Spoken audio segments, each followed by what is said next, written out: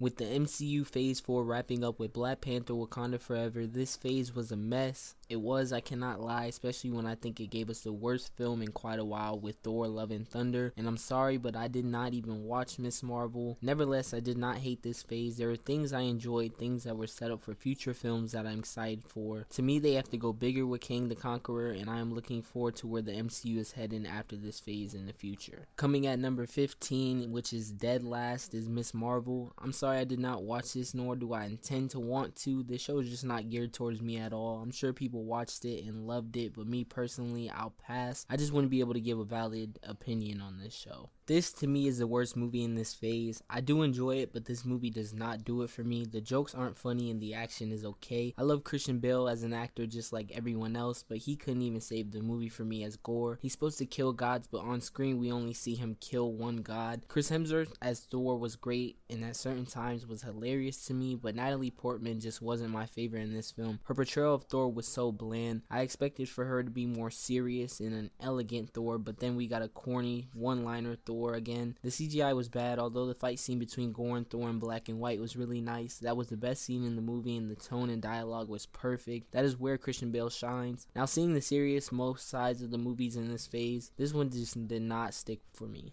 Now, I did watch this and I actually enjoyed it. Aside from Charlie Cox's Daredevil returning, I liked it for what it was. It was supposed to just introduce She-Hulk in the MCU, and that is exactly what it does. Tatiana Maslany, I think, was the perfect casting for this role, and she actually owned it. Maybe now we can go back to having a more serious Hulk and Mark Ruffalo, even more so now that there are 3 Hulks. Like, seriously, what is this haircut and where did he even come from? The story is weak and every episode feels like a filler one, so don't expect anything huge to happen in this show. Hopefully going forward they give She-Hulk more to do, unlike the actual Hulk. I watched this the second time around and this is not as bad as I thought it was. Maybe I'm just a different person now than when I first watched this. Scarlett Johansson delivered as always, and is here we are introduced to Florence Pugh's Yelena, who at first I didn't care for, but now having seen Hawkeye, I actually like her character.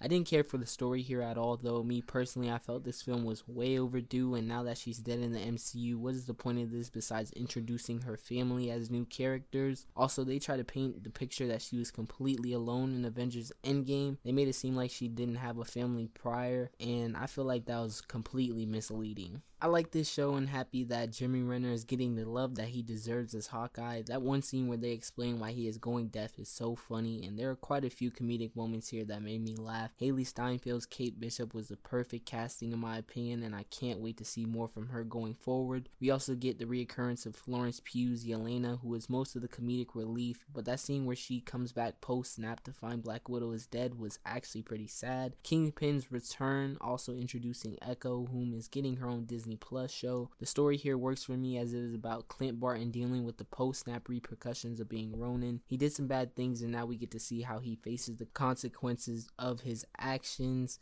Clint is really one of the few OG Avengers left besides Thor and Hulk, but he is also alone without them. You can feel how heavy it is for him, especially that scene when he was in New York staring at the memorial from the first battle that the Avengers had against Loki. This is most likely the last time we'll be seeing Jeremy Renner's Clint Barton, and what a better way to pass the torch. Now, I have mixed feelings about this film. I have to be in a certain mood to be able to watch this. The MCU finally tries something different and it doesn't do great in the public's eye. Chloe Zhao did a wonderful job in certain areas of this film, but in a lot of other areas it falls flat. The characters here, in my opinion, have no depth and to me are expendable because this movie doesn't take time for me to care about them at all. The relationship between Icarus, played by Richard Madden, and Gemma Chan's Cersei was my least favorite thing in this film. There's no chemistry versus Lauren Ridloff's Makari and Barry Keoghan's Druig, who had a way better relationship portrayal on screen in my opinion. This team is supposed to be a family, although it hardly feels like it. Also, watching this movie, it was super dark. I could not see anything on the screen in certain parts of this film. This film relies too heavy on the characters that they didn't even build well in my opinion, and that's why it's so low on the list for me. The plot is just not that strong. Now, let me be honest, I am not a fan of Falcon, and I know I sound like a hater, but truth be told, I do not care. Anthony Mackie is funny in memes in real life, but the Falcon is just to me. Nevertheless, I still like the show. A black man having to show why he is fit to be capped. I thought that was pretty cool.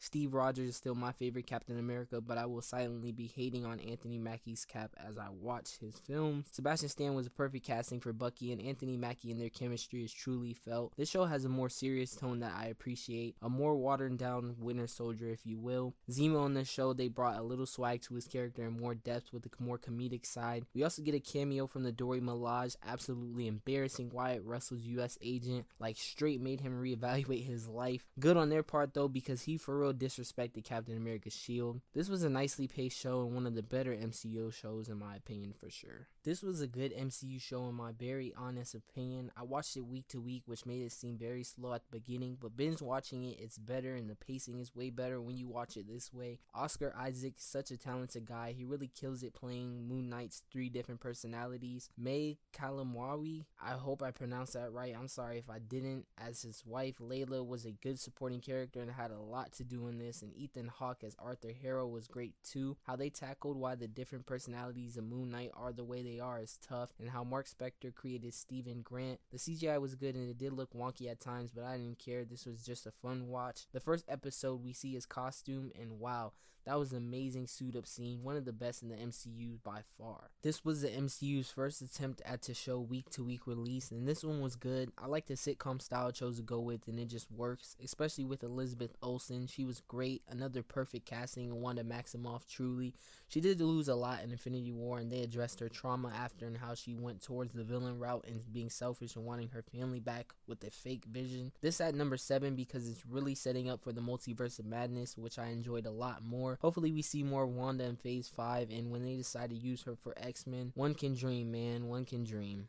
My boy Benedict Cumberbatch was stressed out in this phase with how much he had to appear. He really carried this one on his back. WandaVision sets this up and brought back Sam Raimi, and he brings an interesting take to the MCU's pattern of directing, and I would say he did it in primarily the transitions, and this one is more dark and horror-like. Elizabeth Olsen is scary in this. She even breaks the fourth wall in a scene. Wong returns as Master Supreme, and he has also been busy. America Chavez makes her debut and was great to the opposite charisma of Doctor Strange. This is a 6 on my list because the Illuminati has my boy Jim Halpert as Reed Richards finally, and I got so excited. But as quickly as we see the Illuminati is as quickly as they left. And Loki is the best Marvel show, and Tom Hiddleston did a wonderful job. His portrayal truly made me love this character and see him more as a hero even after his death in Endgame. He really brought his A game with this time around. Sophie Di Martino's Sylvia as a Loki variant was good. Counterpart to 616 Loki, and Owen Wilson's Mobius quickly stole the show for me. This show plot sets up a lot of what's about to go down in the MCU with Kang the Conqueror played by Jonathan Majors, and I think he's going to be absolutely great based on this show. I believe the MCU is headed towards something great and new. We all just have to be patient and let it all play out.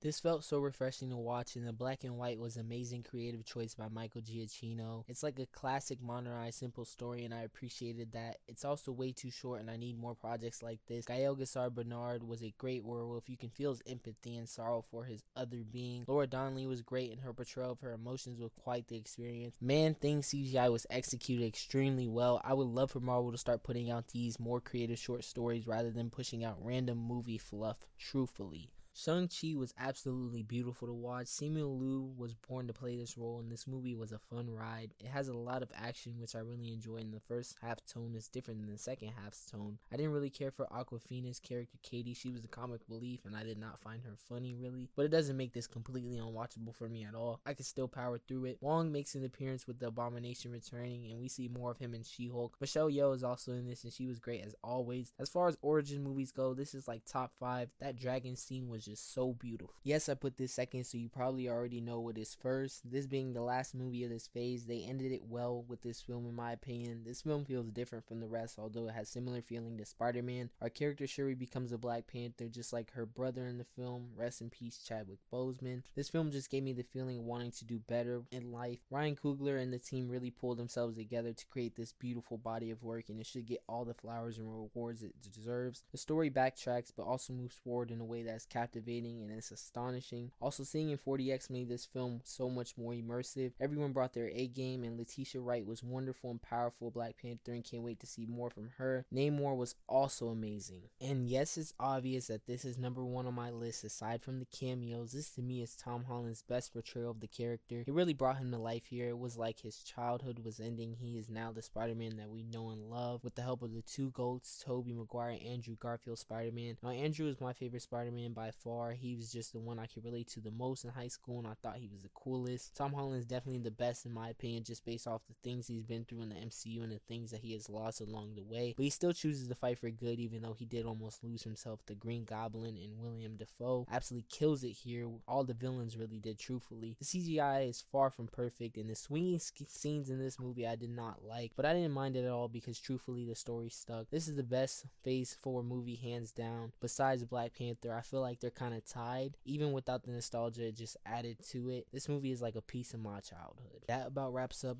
my ranking of the Phase 4 shows and movies. This phase was heavily about grief and loss and moving forward to keep pushing. It is very chaotic and introduced so many new characters and stories I can't wait to see develop and where each of them goes and how much of a threat King really is. A couple more years until Avengers movie and can't wait to watch it all unfold. If you like this video and if you're listening on the Apple Podcast, please check out the others on my channel or on this page. Like and subscribe, and thank you all for watching or listening. And until next